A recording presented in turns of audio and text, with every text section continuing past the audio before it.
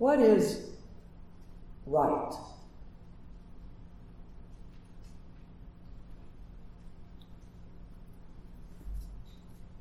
I believe it was James Peck, a member of our congregation, who recently forwarded an article to the board from CNN.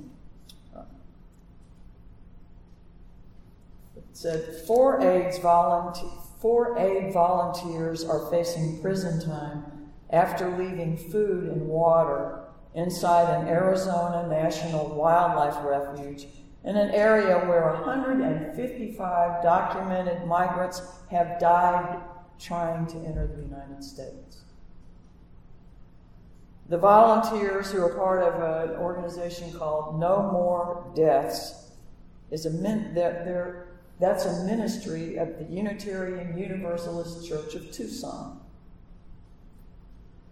They could be sentenced to up to 6 months in prison and fined up to $500 after they were convicted Friday by a federal magistrate named Bernardo Velasco.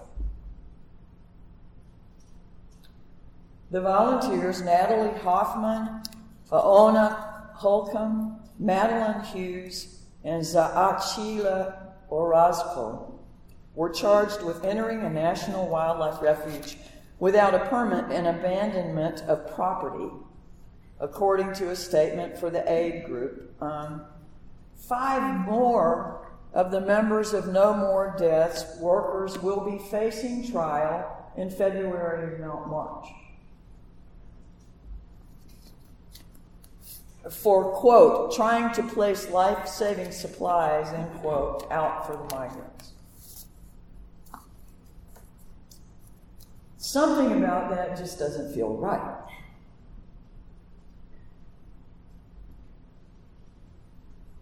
Even if the law can be understood to support the charges and the sentencing, and even if a federal magistrate who has a somewhat Hispanic-sounding last name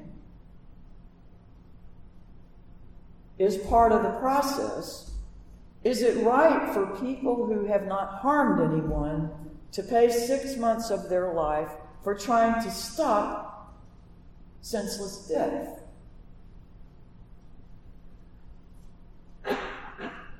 So is the law right?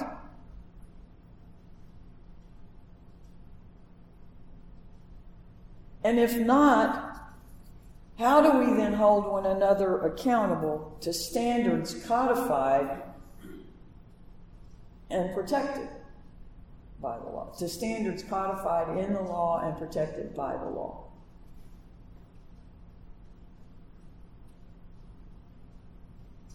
Value judgments. Value systems, moral codes. Every society, every religion, every group, and every individual has them. Our group works from the principles that are on the front of your orders of service. That's our starting place as a group. We can often be hard on ourselves for things we think we've done wrong, ways that we feel that we have failed, about the occasions we've not lived up to our own sense of right and wrong. What is it that you have not yet forgiven yourself for?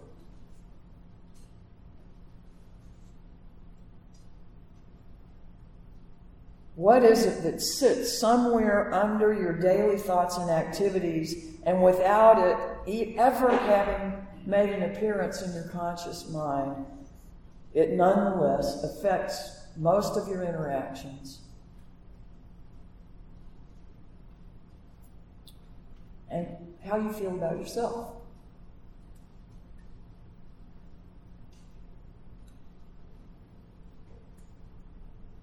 And why does it have such influence?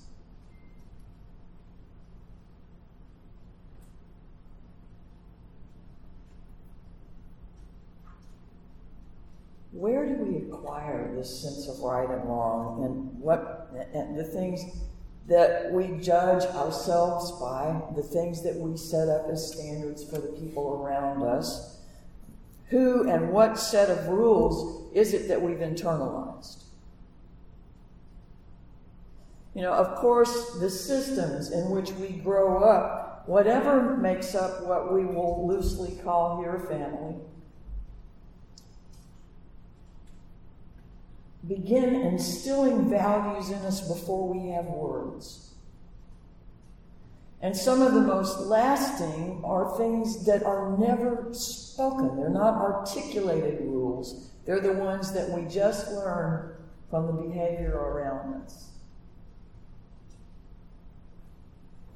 And even if later on in our lives, our positions have taken us to understandings of truth that stand diametrically opposing to those things, they can still nag at us. They can still haunt us. They can still make us question ourselves. But as we go along the journey, it's not just that system that's instilling our sense of right and wrong. It's everything we encounter along the way. The circumstances in our lives, the groups we're a part of, the groups we're not a part of, like in our schools or just at workplaces.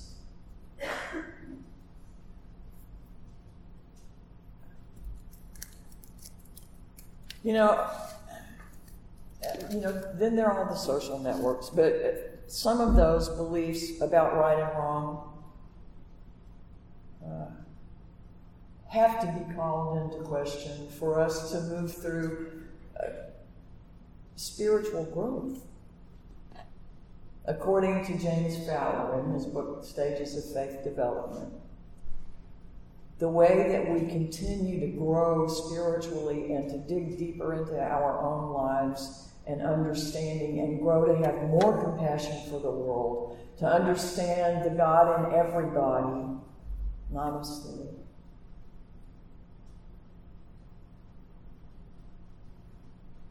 We have to question things along the way.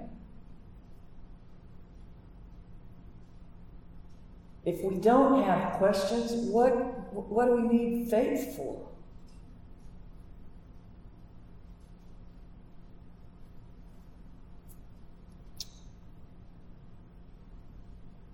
While there are people here that have grown up in many religious traditions and non-religious traditions, there are usually a majority in attendance who have grown up in Christianity. And on a Christian website called Crossway, a man wrote an article. His name is Wayne Grudem, and he said, the action itself, but also a person's attitudes about the action, the person's motives, and the results are the things that have to be considered in making a judgment about what's right and wrong. The action, the attitudes you have in the action, your motives for the action, and the results of the action are all things to consider in making choices. One thing that was on his website that I found a little disturbing, that's just me, was his statement that the ultimate basis for Christian ethics is the moral character of God as expressed in the Bible. And then he lists that God is love, merciful, and truthful, but leaves out a number of things that I seem to recall along the way, growing up in a very particular Christian tradition. There's vengeance and destruction and being punitive and changeable in the readings, the way that I interpret them. But those values are very important to the people that hold those values. And truth sits there in a way that is carried and held dear.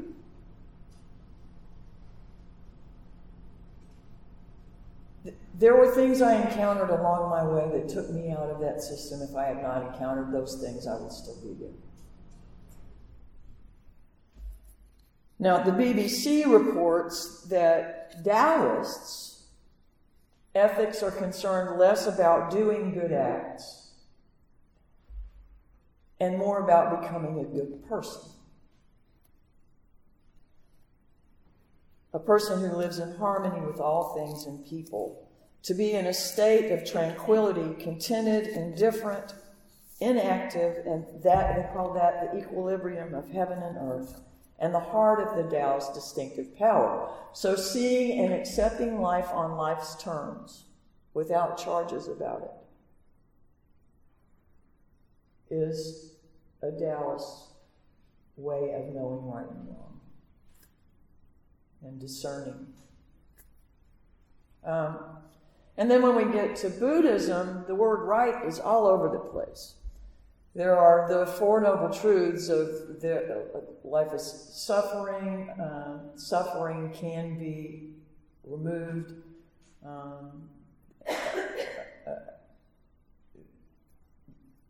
The way to end suffering is the Eightfold Path. And I lost my place. Anyway, but under those, the Eightfold Path is the way to release from suffering in the world, and every one of the things in the Eightfold Path begins with right. It includes right speech, right action, right livelihood. Those are the ones that are about ethical conduct. Then right effort, right mindfulness, and right concentration, which are the ones for mental discipline. And then right thought and right understanding, which are the ways of wisdom. Now, we might think if people thought right like us, everything would be fine. But right thought in the Buddhist tradition denotes the thoughts of selfless renunciation or detachment, thoughts of love and thoughts of nonviolence, which are extended to all beings. So they're rather specific. They're not just whatever you want to make of them. So all of this is generated to give one a path to happiness and to good living.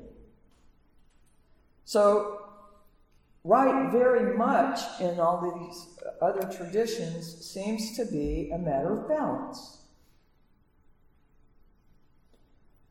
Balance isn't something we attain or maintain without effort and vigilance, because pretty much everything around us is in flux. And if that's where we're rooted, we will not have balance. So the equilibrium has to be grounded in something that's not external. As best I can tell, these systems all recommend addressing our own demons first, our unhealthy fears, our anger, our shame, our ego, our attachments to ideas, to things, to people, and our delusions that are very comfortable for us that we carry around and don't want to change. But all of these things are what lead us to the end of our own suffering. And when we can do that, we contribute to the elimination of suffering to other people. So, in some way or another, most of us buy into the idea of might makes right.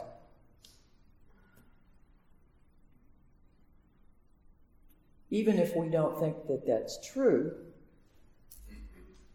we collect ourselves with other people to assemble more power, more influence, and we are participating in that system. Now, the truth of that statement depends on what you understand right to be. And in the external world, the people with the power get to determine what the rules will be and say what right is.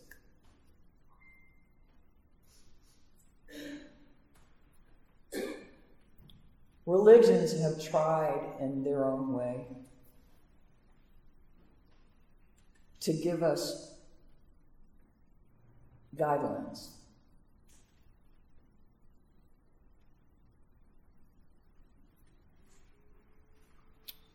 But if we choose to force change, if we choose to fight, we need to be mindful of the notion of might makes right. And maybe try to pull first on the power that's not external before we join forces. How often do you make mistakes? Innumerable times every day.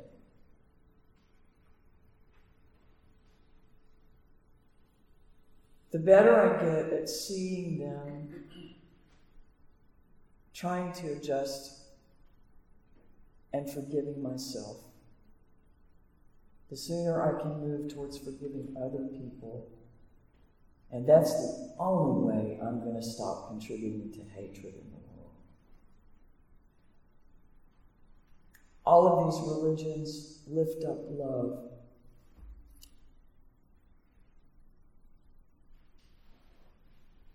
It's our doctrine.